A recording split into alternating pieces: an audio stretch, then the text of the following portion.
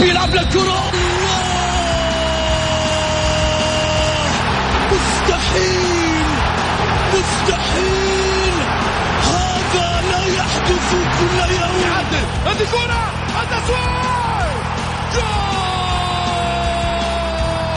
جول تسويبة متابعة في المرمى، يا الله. الآن الجولة مع محمد غازي صدقة على ميكس اف ام. ميكس اف ام it's all in the mix. هذه الساعة برعاية موقع شوت. عيش الكورة مع شوت وسليم دايت، حياة تنبض بالصحة. الجولة مع محمد غازي صدقة على ميكس اف ام.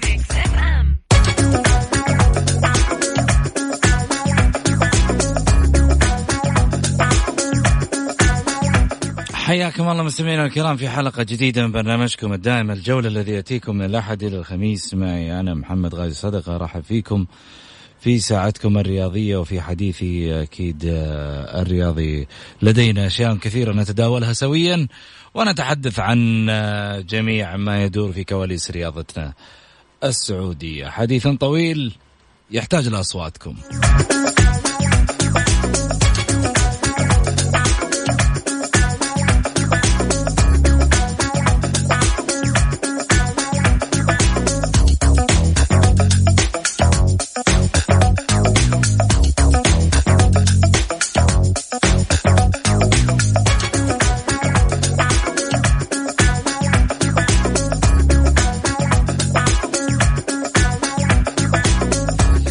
اليوم ضيوفي على الطاولة من وين؟ أول شيء قبل لا أبدأ في حديثي، ضيوف اليوم من مملكة البحرين الشقيقة، حبايبنا.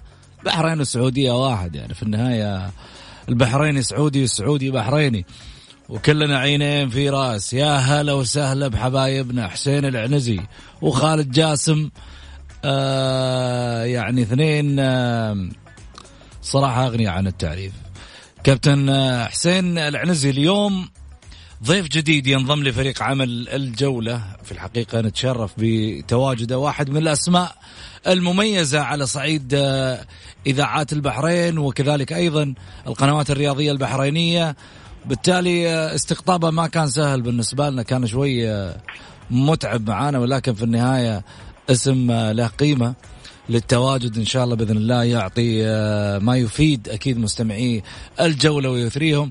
إضافة على ذلك عاد الكابتن خالد جاسم الغني عن التعريف، واحد من لاعبي كرة القدم في المنتخب البحريني والمحرق البحريني، واحد من الأسماء المميزة اللي مرت على الكرة البحرينية رقم 10، كان هو البلاي ميكر الصانع، واليوم واحد من صناع اللعب في الجولة. جولاوي، حياكم الله كابتن خالد.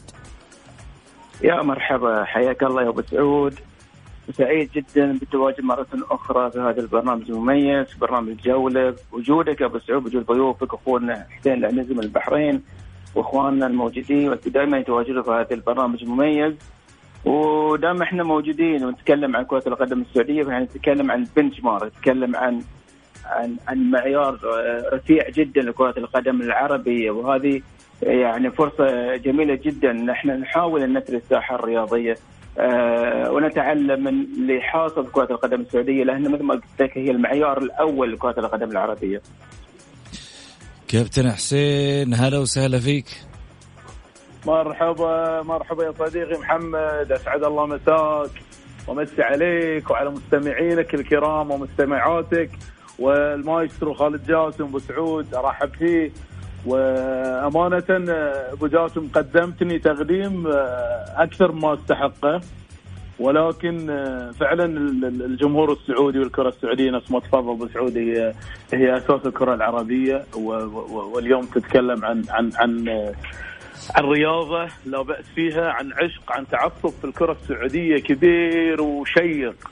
وطبعا لما أتذكر محمد غازي صدقة أتذكر العم غازي صدقة اللي نبهنا عن اللهجة الجداوية والحجازية بشكل عام، وحبيناها من منطلق هذا التعليق وهذا الظهور البارز. وفعلا أتشرف بوجودي وبين الكوكبة اللي أنت يعني تستقطبها من فترة لفترة. أنت مميز محمد، والظهور معاك أكيد راح يكون أميز. طول لي بعمرك يا حبيبي. أبدا بالعكس، أنا استفيد من نجاحاتكم، وفي نفس الوقت يعني برنامج الجولة غني بضيوفه أمثالكم، وكذلك أيضا بجمهوره اللي في الحقيقة يتابعه دائما على ميكس اف ام. خليني أروح معاكم على حديثنا الأول. الهلال يتعثر عند الفتح، هذا أول الصعاب اللي مرت على الهلال. الفتح ربما كان يحتاج لهذا التعادل. ها كابتن خالد؟ جدا جدا، يعني المباراة دراماتيكية وسعود، لكن لو رجعنا حق اتجاهات كرة القدم الحديث بسعود، نرى بأن هناك إمكانيات مسخرة من أجل فكرة معينة من قبل المدراء الفنيين للناديين، بمعنى أن نادي الهلال يمتلك كوكبة كبيرة جدا من المحترفين ومواطنين يحتاج إلى تنفيذ أفكار المدرب. وكان هناك يعني على أرض الملعب يعني محاولة لترجمة هذه الأفكار. الهلال يعتمد على البناء من الخلف، وهذه اتجاه حديث كرة القدم، الحفاظ على الكرة والتمركز ومراقبة المنافس واستغلال القدرات عملية خلق المساحات. استراتيجية مدرب نادي الهلال هو تطبيق الأهداف التكتيكية، الأهداف التكتيكية الهجومية والدفاعية عن طريق خلق المساحات. في المقابل نادي الفتح يعلم بإمكانياته، يعلم بإمكانيات المنافس ونادي الهلال، ويعلم بأن الإمكانيات الفردية للهلال أفضل، لذلك لجأ إلى اتجاه آخر اللي هو الدفاع المتماسك وتسكير المساحات. وأتوقع أن مدرب الفتح بل متأكد أنه قارأ الهلال أمام النصر، وعلن وعرف مكامن قوة نادي الهلال بالذات في منطقة رقم 14، المربع رقم 14 اللي هو أمام منطقة جزاء المنافس اللي يلعب فيها جوبين كوب بشكل ممتاز جدا، واللي لقى نفسه أمام نادي النصر. أمام نادي الفتح لم تكن هناك المساحة هذه موجودة، لكن هناك في تغيير أو هناك في أكثر من حل، والظهراء كانوا يشتغلون على مستوى. شفنا نادي الهلال في التحول الهجومي مميز جدا، لكن الهلال مع هذا التميز مع هذا التوجه يلاقي صعوبة في عملية التسجيل، يصل لكن لا يسجل بشكل يعني اللي يجب أنه يكون يترجم هذه السيطرة. الفتح يعتمد على اصطياد الهلال في بعض الأوقات اللي ممكن يكون التنظيم الدفاعي للهلال هناك فيه مساحات أو هناك فيه خطأ فردي يعني يقابله أو يقوم به أحد لاعبي الهلال، لذلك اعتمد على أسلوب لعب المرتدات، تسكير المساحات. وهذا اتجاه جديد في عالم كرة القدم الآن. يعني إذا أنت تعلم قدراتك الفردية أقل من المنافس، فأنت تلعب بهذا الأسلوب أو بهذا الفكر، البلوك المتأخر، الدفاع المتماسك المتأخر، وثم اصطياد المنافس في إحدى الكرات. شفنا الفتح قدر إنه يعني يتعادل بهذا الأسلوب.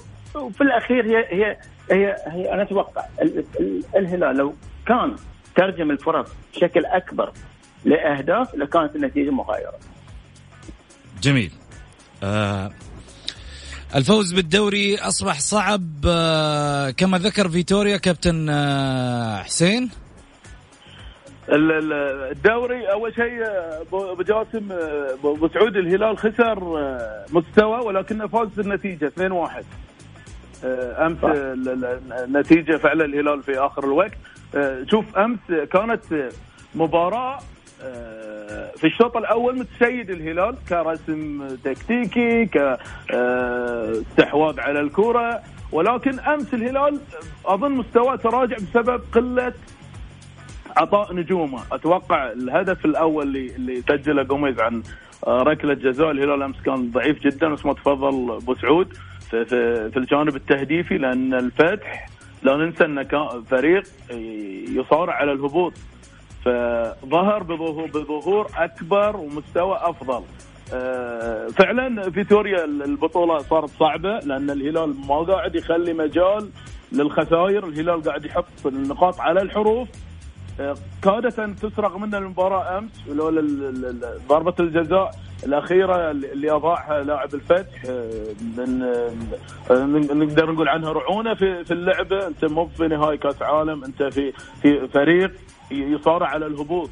عندما تلعب ضربة جزاء أو ركلة جزاء عفوا بالطريقة هذه فأنت قاعد تخسر فريقك يعني. فرجع الهلال، وجود جوميز، وجود الكرات الثابتة اللي أمس شفناها بلعب استراتيجية مغايرة جدا. الهلال انتهج الكرات المغايرة أمس في ضربات الركلات الحرة، كانت مغايرة بسبب العامل اللياقي اللي بعد 4 شهور العودة كانت مو ذيك العودة اللي تقدر. ولكن في مباراة النصر كان اللعب هجومي مفتوح من الفريقين، فريقين كبار، ما كان أحد مسكر منطقته بالجهد المجبور اللي أنا أقول لك أكثر عظمك اليوم في الملعب. أنا ما دافع أمامك لأن أنا مثل ما عندك نجوم أنا عندي نجوم.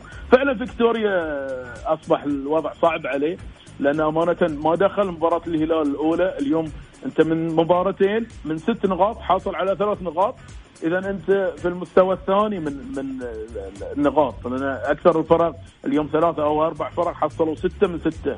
فأنت اليوم محتاج اليوم بسعود النقاط اليوم، وكأنك قاعد يعني تبحث عن ذهب لتحطه في خزينتك. اليوم جدا صعوبة، الكل اليوم يبحث عن النقاط، سواء الهابط أم اللي ينافس على دوري.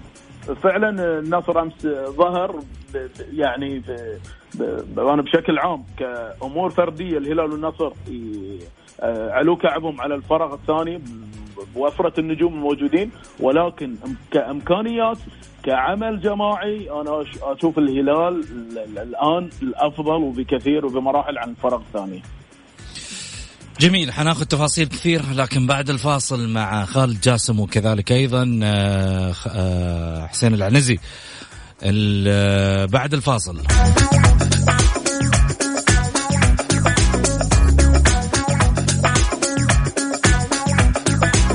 ماذا يحتاج الهلال للتتويج بلقب دوري المحترفين؟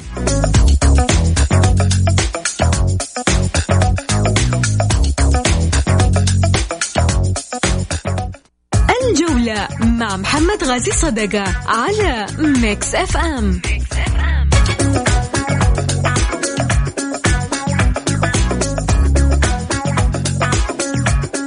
حياكم الله من جديد. رحب بضيوفي على الهاتف الكابتن حسين العنزي والكابتن خالد جاسم. هلا وسهلا فيك كابتن حسين. مرحبا يا ابو سعود، يا هلا. ماذا يحتاج الهلال للتتويج بدوري المحترفين بعد التعادل الأمس؟ يعني كان في البداية بفارق 9 نقاط يعني عن الصدارة. اليوم ما زال بسعود، ما زال صحيح، ما زال. أنا آسف الفوز أمس ما زال في 9 نقاط صحيح بالفوز. نعم ما زال 9 نقاط. لا تخوف محبين الهلال. لا مش يخوف، بالعكس هو البارح أصلا كانت مباراة مخيفة. الفتح بات يقترب من مسألة الهبوط. نعم صحيح. هل فعلا أي تفضل. الهلال يعني إذا نرجع حق سؤالك متفضل في الملعب الآن 18 نقطة. الهلال يحتاج 10 نقاط، أظن 3 انتصارات وتعادل يحسم الدوري، حتى أقرب المنافسين وهو النصر أو الملاحقين ما راح يقدر، لأن تتكلم اليوم في الجولة 25 باقي عندنا 6 جولات لإنهاء الدوري، والهلال في 10 نقاط. الهلال ماشي بتدرج. إذا نظرنا المباريات القادمة أمام العدالة المهدد بالهبوط في الحسا، من بعدها أمام الأهلي في جدة، من بعدها الهلال والفيصلي في الرياض، الهلال والحزم في الرياض، الوحدة والهلال في مكة، الهلال والشباب في الرياض. المستويات أنت تتكلم عن مباراة قادمة، العدالة يحتاج فوز، بينما الأهلي يحتاج إلى صراع. أنت اليوم أهداف الفرق يا أبو سعود أين ستذهب في الفرق اليوم؟ عندك الفرق تعاني، الأجانب بعض الأندية مثل الأهلي في مباراة أمام الاتحاد كان يعاني من قلة الأجانب. اليوم الهلال اكتمل هو والنصر، يمكن النصر في المباراة الأولى اللي كان ناقص في اللاعب مايكون، اليوم اكتمل الهلال عناصريا. انا ارى ان مدرب الهلال ذاهب الى هدف معين، وهو في باله التغييرات اللي حصلت امس في الفريق، الانتقاد الكبير اللي حصل. انا اتوقع كانت امس كسل كبير من اللاعبين داخل الملعب باحتوائهم هذا الفريق اللي صار على الهبوط، ولكن في الشوط الثاني عمل جدا كبير الفتح، الى درجه اليوم بسعود كل اللعب يعتمد على الشوط الثاني، وهو الحسم فيه. المعدل اللياقي، الافكار اللي يطرحها المدرب اليوم، اللياقه البدنيه مش عاليه جدا. اليوم تتكلم عن 60 الى 70% الفرق وصلت من معدل اللياقه البدنيه بعد انقطاع 4 شهور. اليوم اللاعبين داخل الملعب الهلال اثر عليه بوجهه نظري امس في امتلاك الكره بالطرق المميزه ونقل الكرات، هو غياب سلمان الفرج، لان الهلال هذا اللاعب الموهوب بدأ ينضج نضج كبير جدا. امس انا ارى في الملعب جوميز في تحركاته وفي توجيهه لتغيير الكره كانه بعيد نوعا ما عن التنوع اللي كان يطلبه مدرب الهلال في وجود سلمان الفرج الى غياب سلمان الفرج. اليوم ما تقدر تتكلم عن لاعب، عن منظومه لعب كبيره اليوم بحجم الهلال، ولكن الهلال اتوقع في 10 نقاط من 18 نقطه قادر على الاتيان فيها، ولكن احنا نطمع بان الدوري يحلى اكثر، نطمع بان الدوري يزيد التنافس فيه، سواء في المؤخره والهبوط ووجود الاتحاد ام في المقدمه. اي خلاص حسين، العب ورا، ما عاد تلعب قدام، انتهى الموضوع قدام. نعم صحيح. خليني اروح على كابتن خالد. هل مثل ما ذكر كابتن حسين يمكن عودة الإثارة للدوري في ال6 جولات المتبقية، أم ترى بأن الأمر أصبح شبه مستحيل؟ لا الإثارة موجودة دائما. الدوري السعودي بيصير عودنا على الإثارة، ولا ننسى الآن في أنا وجهة نظري متواضعة إن النادي الأهلي قاعد يقدم مستويات كبيرة جدا. خلينا نتكلم عن النادي الأهلي أمام نادي الوحدة، أمام نادي الاتحاد في دربي جدة. بكل أمان الأهلي يعني رغم مثل ما قال أخوي حسين غياب بعض اللاعبين الأجانب، لكن هو قدم لاعبين مواطنين على أعلى مستوى. شفنا اللاعب عبد الرحمن غريب، لاعب فيه من عناصر اللاعب العصري الشيء الكثير، عنده سرعة في التطور، الوعي التكتيكي، وقادر انه يستوعب حتى الفلسفة التدريبية وسعود، وعنده نهج ذهني قوي جدا داخل الملعب، ويقدر يتعامل مع المتغيرات وبسعود داخل الملعب، وعنده ممارسة واحتكاك قاعدة تتراكم الخبرات عنده بشكل قوي جدا. يعني احنا كنا نتكلم عن اللاعب المنتقل اللي راح ينتقل نادي النصر عبد الفتاح الحسيري كلاعب مفتاح الجهة اليمنى، لكن شفنا ايضا عبد الرحمن غريب كلاعب انا بصراحة عجبني جدا. الاهلي الان ووجود اللاعب سوزا في وسط الملعب كاول محطة لبناء اللعب، وايضا توهج السومة كلاعب يلعب امام منطقة 14. الصراحة الأهلي الآن من أروع الفرق. احنا شفنا ضد الوحدة ضد الاتحاد، الاتحاد كفريق آمن بقدراته انه هو كقدرات أقل من الهلال من الأهلي، دخل الملعب ويعلم من الأهلي أفضل منه بمراحل. لذلك الأهلي الآن لا يعني يستأمن جانبه أمام نادي المباراة القادمة أمام نادي الهلال بعد جولتين، راح تكون مباراة قوية جدا. أنا عجبني نادي الأهلي صراحة في كثير من لعب كرة أو اتجاه كرة القدم الحديثة، ابن من الخلف.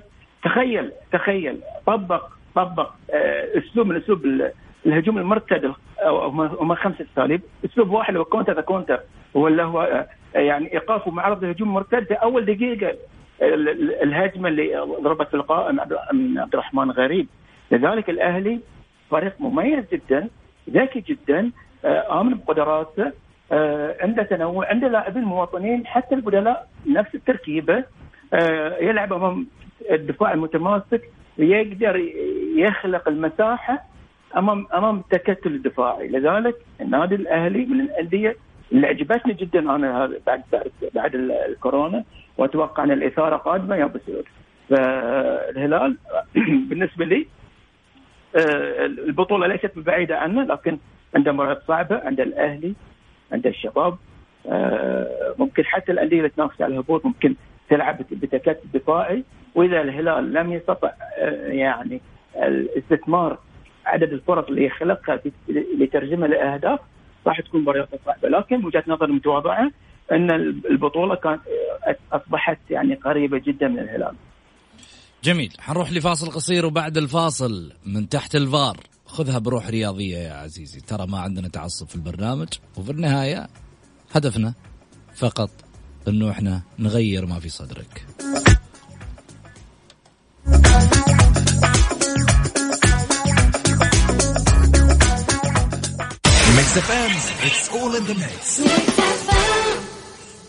لو سمحت أبغى أقدم على البكالوريوس. مقبول فورا. مقبول؟ أنت ما عرفت التخصص اللي أبغاه. الهندسة وإدارة الأعمال والإعلان والقانون كلها متاحة لك. طيب أخوي كان يبغى يسأل عن الماجستير. اعتبره مقبول، لأن مستقبلكم هنا في جامعة الأعمال والتكنولوجيا بجدة. تقدم الآن للحصول على قبول فوري بجامعة الأعمال والتكنولوجيا لمرحلتي البكالوريوس والماجستير. للاستفسار اتصل على 92400490 أو زوروا موقعنا الإلكتروني ubt.edu.sa.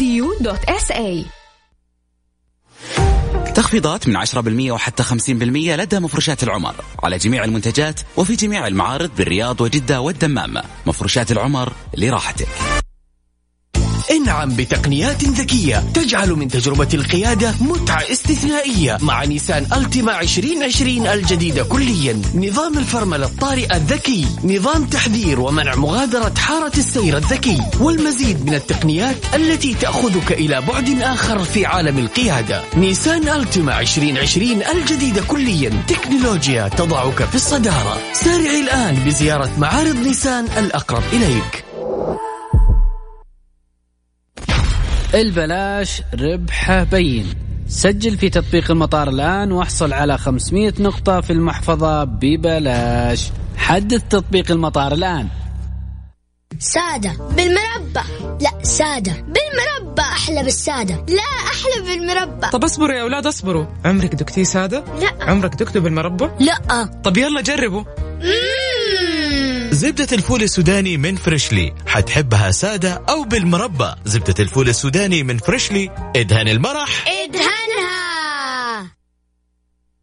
عيدية راحة والفترة محدودة. خصم 50% لخدمة العاملة المنزلية بالساعة لباقة الزيارات الشهرية. ركزي بالأهم وخلي المهم على راحة. الحقي العرض وحملي تطبيق سماسكو الآن.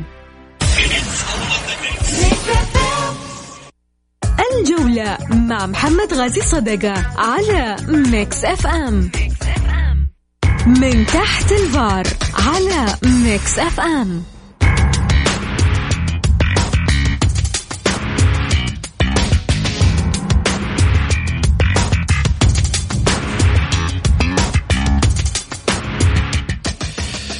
بثبت الكورة وشوت البلنتي الحين، ومتأكد أنها راح تكون هدف، بس بطريقة زيدان كذا. لازم أطلع قدام الجمهور بطريقة زيدان.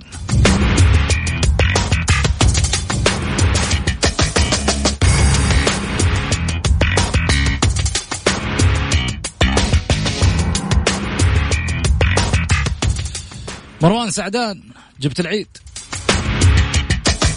لاعب الفتح. فريقك بيهبط وقاعد تسوي زيدان.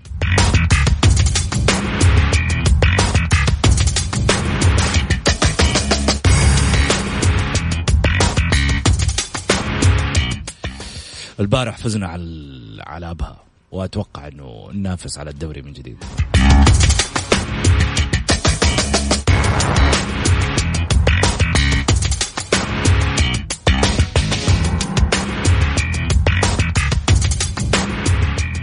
ممكن، بس إذا كان دوري خروج المغلوب في البلاي ستيشن.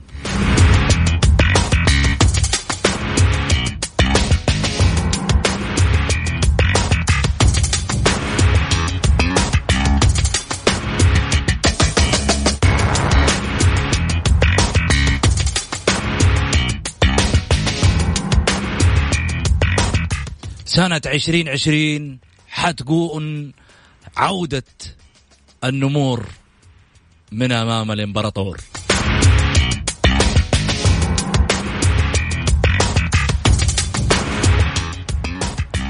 يعني هو بس عشان تغير الرقم 9 سنوات ما في فائدة.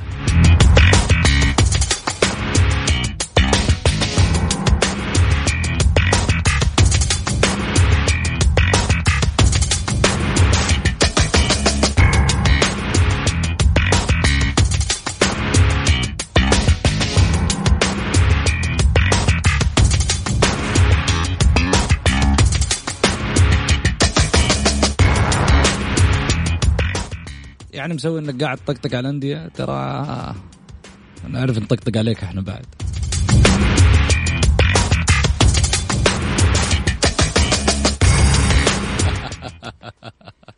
والله ما اقصد، ترى في النهايه كلها دعابه ومجرد ضحك، تغيير جو ليس اقل ولا اكثر.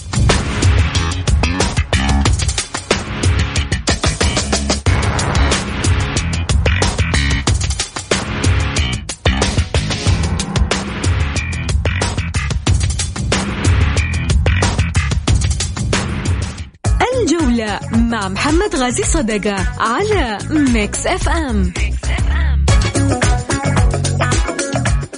حياكم الله من جديد، ارحب فيكم ورحب بضيوفي ايضا على الهاتف، الكابتن خالد جاسم، الكابتن حسين عنزي من جديد. كابتن حسين هلا وسهلا فيك، كابتن خالد هلا وسهلا فيك. خلينا نبدا مع كابتن حسين. تفضل كابتن. كابتن حسين، البارح لاعب الفتح ضيع ركلة جزاء، شفت كيف لعبها؟ نعم صحيح. ايش تنصحه؟ في هالوقت ما في نصايح، لا للمستقبل له، عشان في النهاية هو لاعب محترف، ولكن في النهاية المستقبل. هذا محترف ابو سعود، يعني ما لعب اللعبة هذه اللي هو قاصدها، وأمانة يعني حتى احنا على الأسلوب والوقت والخسارة وانت قاعد تهبط، اوكي هاي ينم عن ثقة عالية، ينم عن عدم رهبة من الفريق اللي انت قاعد تلعب من امامه متصدر الدوري، وفي لحظات حاسمة انت قاعد تدافع بطريقة جدا مثالية، وياتك البلنتي، ياك ضربة الجزاء عن طريق المحترف الكوري في نادي الهلال، وحتى كان في احتجاج كبير من نادي الهلال، ولكنها كانت ضربة جزاء صحيحة أو ركلة جزاء صحيحة. لكن أنت في اللحظة هذه يعني أعدمت فريقك، لأن هل تعلم أبو سعود آخر الوقت اللي كثر ما مدرب الهلال مندمج مع فريقه، قمز، الشهراني، دخلوا كل المهاجمين المتاحين، نواف العابد، سالم الدوسري، حتى لعب تخيل لعب في المحور المتأخر إدواردو وكاد أن يسجل، لأن خلاص الهلال لعب الكل في الكل. فأنت أمام فريق يمتلك كل هالمقومات وما تصدر من سهولة، يعني كل هالمقومات في اللاعبين، كل الكبرياء عند الهلال تروح تشوتها بالطريقة هذه، أنت أخطأت في حقك وفي حق ناديك أمانة. يعني ما ينتظرون منك الفريق هذه الأمور، وأنت لاعب مدافع جاي من الخلف. يعني إذا الثقة كانت موجودة، وخاصة ما نبخس الفتح حقه في الشوط الثاني. الهلال تراجع مخيف، الهلال فقر من الفتح في أداءه في الشوط الثاني، ولكن الفتح لعب بطريقة جدا معاكسة، استحق من خلالها ركلة الجزاء، وكان قادر على التقدم، وأقل تقدير كان قادر على التعادل، كان يستحق ذلك. جميل.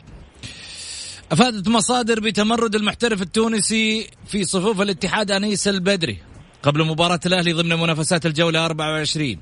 أشارت المصادر إلى أن البدري ادعى الإصابة بعدما علم أنه خارج التشكيل الأساسي الذي سيبدأ به كاريلي المباراة. ونوهت المصادر ذاتها على أن تصرف البدري خلق حالة من الغضب ضده من قبل زملائه بالفريق، وهزم الاتحاد طبعا بهدفين مقابل هدف أمام نظيره الأهلي في الديربي الذي جمعهما أول أمس الأحد. خليني أقول رأيي بس أنا لو تسمحوا لي كباتن. يعني لاعب يتمرد على فريق زي الاتحاد، أقل ما يمكن أنا أسويه لو أنا صاحب قرار في النادي أمشيه وأبحث عن ثغرة قانونية عشان ما يأخذ حتى الشرط الجزائي، يقول له توكل على الله. أصلا المفترض أنه يكون في بند يحمي النادي في مثل هذه التصرفات من اللاعبين. تتمرد علي في مباراة ديربي وأنا محتاجك، وأنا ظروفي أصلا لا النفسية ولا المعنوية ولا الإمكانية اللي موجودة في أرضية الملعب تسمح لي أني أعطيك مجال للتمرد. تتمرد علي في فريق زي الاتحاد، يعني بلاش أقول كلمة تزعل بعض أصحاب القرار في النادي. يعني اللي خلاكم تمشوا مدربين وتدخلوا في قضايا، أدخل في قضية للاعب زي هذا ولا أسمح له في يوم من الأيام أنه هو يعبث في تاريخ نادي الاتحاد أو يفكر على حسب الأخبار. أنا قاعد أتكلم على حسب الأخبار إن كانت صحيحة، ومفترض أنه أستاذ أحمد صادق ذياب المركز الإعلامي في نادي الاتحاد له حرية الرأي والرد في هذا الجانب من خلال البرنامج. عندنا واتساب البرنامج موجود على 0548811700. تقدر تتواصل معانا بس وإحنا ندخلك على الهواء ترد علي وترد على غيري حتى كمان. المسألة لما تيجي تقول لي لاعب يدعي الإصابة قبل مباراة ديربي، ايش تعليقك كابتن خالد؟ بسعود هذه حركة غير مقبولة في أي نادي على مستوى العالم، سواء كان نادي كبير أو نادي صغير. عقلية الاحترافية بالنسبة لهذا اللاعب غير موجودة بتاتا. فما بالك وأنت تلعب في أحد أكبر الأندية ليس فقط على مستوى المملكة العربية السعودية بل على مستوى القارة. هذا تصرف غير مقبول بتاتا.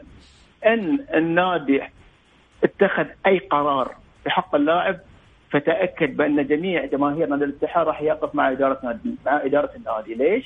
لأن هذا التصرف غير مقبول. لا أنسى كابتن خالد، أنسى اليوم جمهور الاتحاد يوقف مع إدارة الاتحاد في الظروف هذه. جمهور الاتحاد يعني الآن أدري.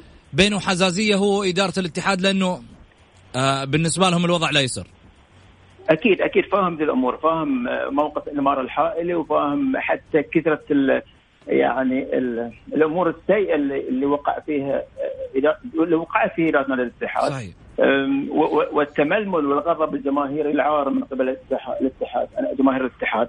لكن نتكلم عن التصرف غير مسؤول بتاتا. وانت تكلمت في بداية كلامك عن الثغرات القانونية في العقد. أتوقع العقد يجب أن يصاغ من قبل الإدارة القانونية لأي نادي. يجب أن يكون هناك إدارة قانونية للنادي تحمي النادي وتحمي جميع يعني الأطراف، لأن هناك أعتقد شروط جزائية في حالة الإخلال بنود العقد، في حالة مثلا حتى التصرفات الغير مسؤولة كما قام بهذا اللاعب. يا خالد لو الآن اللاعب تأخر عليه راتب شهر طلع اشتكاك في الفيفا ما خلالك وقت.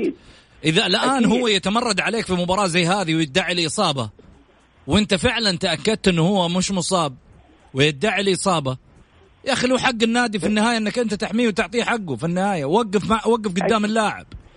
مين هو اللاعب أصلا في يوم من الأيام لولا هذه الأندية اللي تصنعه؟ أنت جاي تلعب في الاتحاد ترى، وجاي تلعب في الدوري السعودي. صحيح أتفق معاك. لو كان من اسم اللاعب على مستوى العالم لا يمكن لأي لاعب أن يرى نفسه أكبر من النادي، أكبر من الكيان مهما كان اسم اللاعب مهما كان. لذلك العقود يجب أن تصاغ بطريقة تحمي الأطراف وتحمي النادي بالذات في هذه الأمور. مثل ما تفضلت، اللاعب الآن لو يتأخر راتب بشهر شهرين ممكن يشتكي النادي في محكمة الكاس مثلا ويطلب يدفع له جميع مستحقاته لمدة سنة مثلا أو مدة طوال العقد. في المقابل النادي يجب أن يحفظ حقوقه أيضا. الآن الاتحاد يحتاج لأي لاعب، وضع غير جيد، وضع سيء. فأتوقع هذه الأمور يجب أن لا يعني تترك على عواهنها مثل ما يقولون. والاتحاد الآن محتاج لوقفة صارمة، يعني محتاج لأنه هو يعاد ترتيب أوراقه في وقت صعب جدا جدا جدا يا أبو سعود. كابتن حسين. أبو سعود قول. شوف الاتحاد مشكلته وجميع الأندية السعودية إلا بعض الأندية اللي تعدت. احنا مشكلتنا يا أبو سعود في الإداريين. اليوم إداري يجي أقل نجومية من النجم نفسه، كيف راح يتابع هذا النجم أو يتعامل مع هذا النجم؟ خلينا نرجع شوي وراء. أنا معلش الاتحاد عنده فرصة أنه يبقى وقاعد يصارع، ولكن أنت قبل أسبوعين فهد المولد ابن من أبناء النادي. اليوم ما عاد في شيء اسمه ابن من أبناء النادي، عاد في عقد أسلمك وتسلمني. اليوم بعض فهد ترك النادي وضرب التمارين عرض الحائط ومشى يطالب بأمور مالية هذه من مستحقاته ويستحقها. فهد ما نسيت النادي لما وقف معاك سنة كاملة وانت واقف وقاعد تمشي رواتبك. هذه أقول لك ابن من أبناء النادي تربى من الفئات السنية. فما بالك شوف اليوم الإداريين، حتى الإداريين التخبط كل انت شهرين جايب لي مدير فريق. ايش راح يعمل حامد؟ كان في وقت من الأوقات الدعم والميزانية مفتوحة. يا رجل أنا ماخذ دورة AL الآسيوية في دولة من دول عربية ومعاي حسن خليفة الله يذكره بالخير، أمسي عليه بالخير كابتن حسن. ونعم معاي في الدورة حسن خليفة السكرتير مال النادي في قوة النادي، عند وجود الشيخ عبد المحسن الشيخ يدعم في النادي، كان يتصل فيه سكرتير النادي ويخيره بين الفنادق ويقول له أنا حجزتك في المكان الفلاني وهو مدرب. واحنا من زمان عارفين المدربين المواطنين ما نعتبرهم شيء. ايام مانويل جوزيه وعوده منصور واللعب على الدقون، اخرته هذا الاتحاد ما في عمل. بعدين اليوم اللاعب لما يجي يقول لك انا مصاب ابو سعود، صعب جدا ان انت تطلع مش مصاب وهو مصاب، ولكن اللاعبين حواليه الجهاز الطبي هو يعلم بحاله هذا اللاعب، متى اصيب، هل اجهد، هل اللاعب ما تمرن تمارين سليمه، ولكن اللاعب عرف انه بيكون احتياطي. شوف ابو سعود، نرجع للتدخلات في التشكيل. لما تيجي في نادي في حجم الاتحاد وتتدخل في التشكيلات اليوم، من الطبيعي انك تكون في المركز 14 او المركز 15، من الطبيعي لانك قاعد تدخل. هل انت اليوم اداري تفهم في الكوره اكثر المدربين اليوم اللي موجودين؟ هل انت لم تعمل استراتيجيه عمل لفريقك؟ ما عملت اساس. اليوم الاتحاد كما ذكر العم غازي صادقه 28 لاعب في 8 سنوات محترفين. يا اخي وين البنيان؟ وين العمل؟ لما نتكلم عن الهلال وعن نصر وخاصه الهلال الناس كلها تزعل، تقوم عليك الصحافه والجماهير. ايه انت تتكلم لان في عمل يا رجل، في عمل، في قواعد في الاتحاد. اليوم الهلال لعب نهائي امام اوراوا او سيدني بنفس لاعبينه، كان سالم الدوسري الناس كلها تتكلم عنه بأن لا ينهي الهجمة ولا يصنع لعب. اليوم سالم نجم من نجوم آسيا. ليش؟ لأن صبروا عليه، أكدوا على اللاعب، عملوا على اللاعب. لكن أنت كل شهرين شايل لي. هل اليوم هل تعلم أن اليوم بالأمس كان في مطالبات بإبعاد كاريلي؟ إذا أنت إذا أبعدته ماذا راح تعمل؟ أي مدرب يعمل وينقذ يعمل مهمة حتى لو كان مواطن في شهرين وتبعده، وانت ما عندك لجنة فنية في النادي. ولا أنيس البدري كان مستواه جدا طبيعي. يعني انت اليوم لما تحطه امام لاعب مثل العبود، ولاعب العبود يحتاج فترة للتأقلم ويحتاج فترة للخبرة، ويلعبود افضل منه وياخذ مكانه في التشكيله. اذا هذا اللاعب ما يحتاج انك تجيبه كمحترف. من اللي اشر عليك انك تختار هذا اللاعب؟ هل جماهير؟ هل صحافه؟ يا ابو سعود الكلام عن الاتحاد يقتل ومزعج في نفس الوقت، ولكن الفريق يحتاج الى وقفه لاعبين داخل الملعب، يحتاج الى خبرات داخل الملعب. جميل، هذا الكلام اللي لازم تتكلم عنه يا ابو سعود. جميل. كابتن حسين شكرا لك. كابتن خالد يعطيك العافيه. الله يعافيك ابو سعود. حسين مشاركه اولى كانت ناريه. الله يسعدك يا ابو سعود. انتوا دائما تحفلوننا ونتعلم منكم الاكبر والاكثر. ومسي على ابو سعود، انا طبعا في الرياض واقول له شلون البحرين، وهالبحرين سلم عليهم. خالد جاسم الله يسلمك. الله يسلمك. شرفين فيكم يا ابو سعود، شرفت جدا جدا بهذه المقابله واللقاء الشيق. يعني برنامجكم اكيد، برنامجكم. شكرا لكم الثنائي اكيد. شكرا. طيب وصلنا لختام حلقتنا، واقول لكم اكيد لقاءنا يتجدد ان شاء الله غدا في نفس التوقيت. الاتحاديه ما عاد باقي وقت، كونوا مع الفريق واتخذوا القرارات الحازمه لمصلحه ناديكم.